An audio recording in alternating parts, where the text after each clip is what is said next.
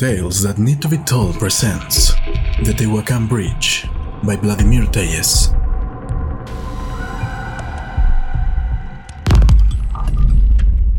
This story happened to me about 25 years ago. After all this time, I have not found an explanation. Maybe someone from the Unicorns Club can help me understand what really happened. Now I live in Mexico City, but when this happened, I live in Puebla, in a place named Tehuacan. I was never a good student, but I did what I could.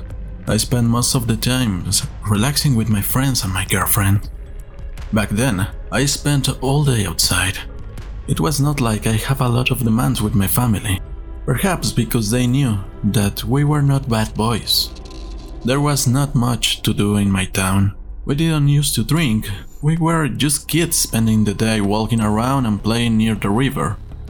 We did the usual nonsense things for these times, when it was not common to have cell phones or video games. We were just playing around. But one night, when I was returning home, it was not so late. It would have been approximately 10 at night, and it was moderately light. To get where I lived, I had to cross the river by the bridge. The river was not deep, but it was full of mud, so it was better to cross by the bridge. If you don't know the place, you could say it's a little scary. These are old bridges with arches, abandoned. But it was my everyday route, and I was used to it. But that night was different. While I was passing near the bridge, I started to hear some small louds like children. They seemed to come from under the bridge.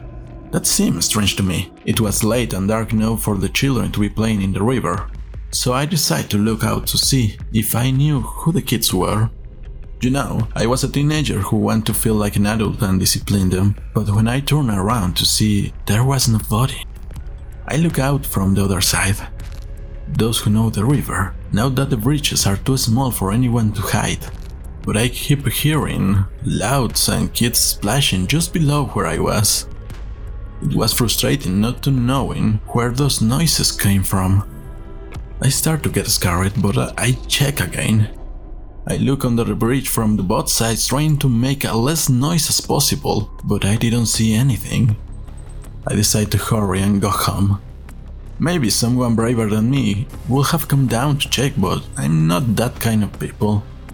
I didn't want to find out more, so I start walking. I only have about 2 steps left to complete cross the bridge, and just at that moment, terrible screams began to be heard, as if someone had done something to the children. Without thinking, I turned again, but there was still nothing. I didn't stop, just went on my way and ran home, scared. But when I get there, to my home, as expected, nobody believed me. But the story doesn't end there. The next days, I asked Joaquin, my friend and neighbor, to go together. I told him what happened to me, and he made fun of me. I don't judge him. I would have done it too if I were in his place. He said that surely someone made me a joke. Regardless that he didn't believe my story, he walked me home. Several weeks passed, and nothing happened. But I assume it was safe as long as I was not alone. I suppose that Joaquin was getting tired of me. So, when it was a month after I heard the sounds, Joaquin and I were going home together. That night, he was especially annoying with his jokes and mean commentaries, but I preferred that than walk alone. When we reached the bridge, in that moment, it happened again. We started to hear those louds, as if we were listening to children. At first I thought that this time it was a joke on his part, but I saw him and he was pale. He turned to me and seemed like he was saying, "Do you hear it too?" We looked down the bridge, first together and then one on each side. We couldn't find anything. We didn't see where those louds could come from, but they were louder. I said to Joaquin, "Let's go another day in an earlier hour. We can see what is happening." We were about to begin to walk, but he fell down right in front of me. Someone had tied his shoelace. It was an impossible thing. No one knows how it could have happened. It was on the floor, trying to untie the knot, but then he hit my leg. I saw him looking towards the floor. With fear, I slowly turned around to see what he was watching. There were 4 tiny silhouettes on the bridge. They didn't look like children. It was rather as if we saw people, very, very tiny people. They were no more than 1 foot high. They moved as if they were making fun of us, and we listened to their laughter. Joaquin didn't stop to untie his shoelace. He simply took off his tennis shoes, took them with one hand and leaned on me to stand up. The 2 of us almost unconsciously continued to see at those figures, while we took a small step backwards. Then Joaquin pulled me and we started to run. We wanted to get out of that place at that moment, but once again, just 2 steps before crossing the bridge, we heard it again. It was a terrifying scream, as if we were doing something horrible to some children or whatever those creatures were. And once again, without thinking or even without wanting, something inside of us made us turn and see. We were frozen. We saw that all of the little silhouettes were lying on the floor of the bridge, as if something had attacked them. Only one remained standing, with his small lout. I didn't know what to do, but Joaquin pulled me to get off of the bridge and we ran without turning around. We didn't stop until we reached our street. Our families and our friends didn't believe us. They thought that we were crazy, but they never checked. No one wanted to go to the bridge. All that they said was that we should return home earlier.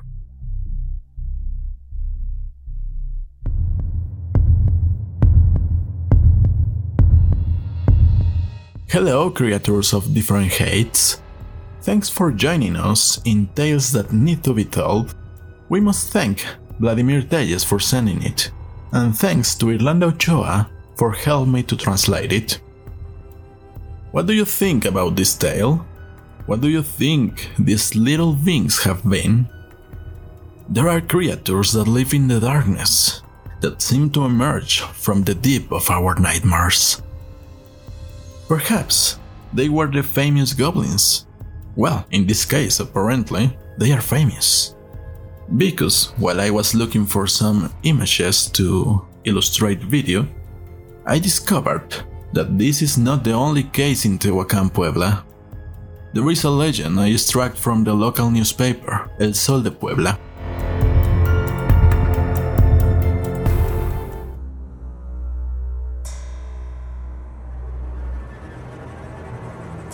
The Goblin Bridge, local legend.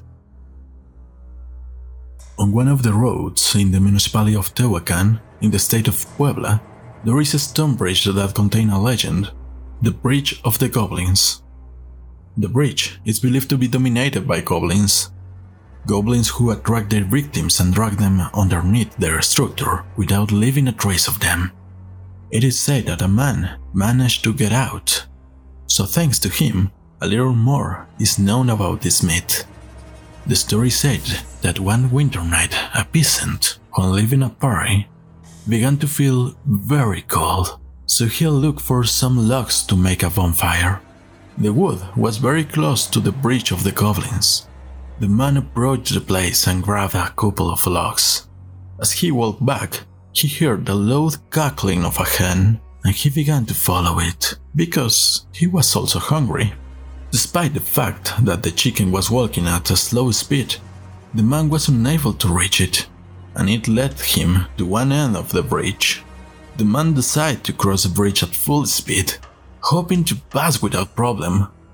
Being just halfway, he felt the structure collapse. At that moment, the big chicken transformed into a goblin that dragged him down the bridge. The man began to pray, which caused the goblin to start making a very loud noise and gradually move away. After that event, the man ran quickly, until he passed out.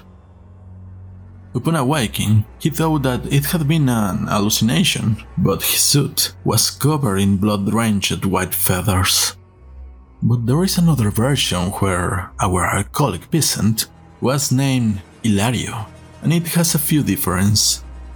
At the look on chasing the hen under the bridge, our friend Hilario found an army of goblins rolled to fits. They stood out the poor hen with her claws and teeth. They snatched pieces between them and made a big scandal. Noticing his presence, the goblins turned on Hilario, who ran terrified until he left behind. But that didn't prevent him from feeling an intense pain in his legs, which was caused by the scratches and bites of the ferocious goblins. The next day, Hilario woke up at his house thinking that it had all been a terrible nightmare, but when he tried to stand up, he again felt the pain in his ankles, which were hurted and full of blood.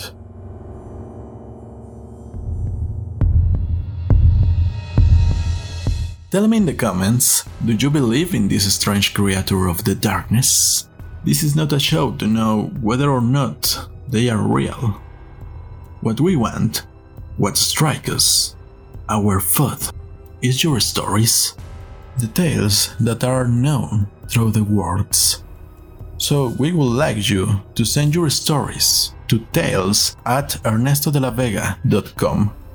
You can even send me a voice note if you want.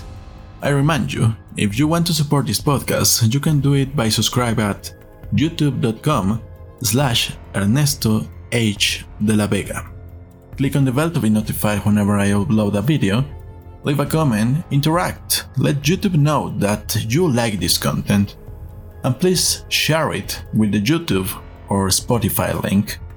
To those who want to financially support this podcast, you can do it by patreon.com/ErnestoDeLaVega, or there are other links in the description.